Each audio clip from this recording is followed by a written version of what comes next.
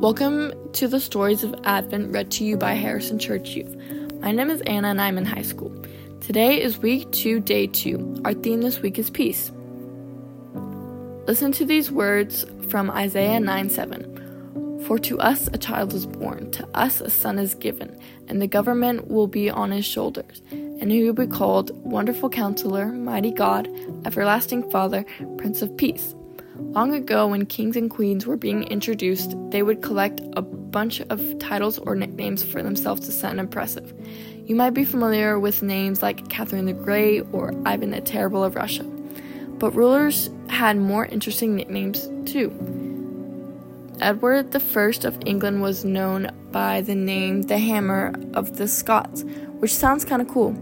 Today, these kinds of nicknames are typically reserved for professional athletes like football players or basketball players.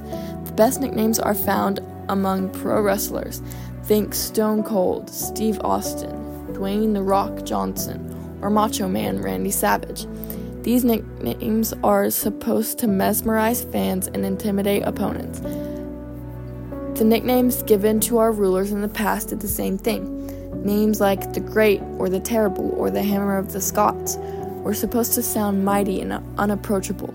We are supposed to be captivated and frightened by them. This verse from Isaiah lists a bunch of names for Jesus, and they seem very different from the nicknames of our worldly rulers and wrestlers.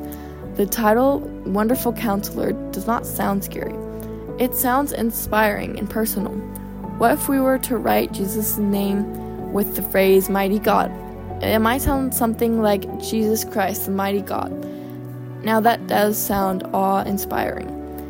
Perhaps the most confusing of these titles is Prince of Peace.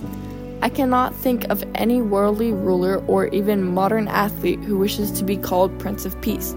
It tends to be against human instinct to advocate for peace, even when it is the thing we need most. Jesus comes into this world sporting the title Prince of Peace.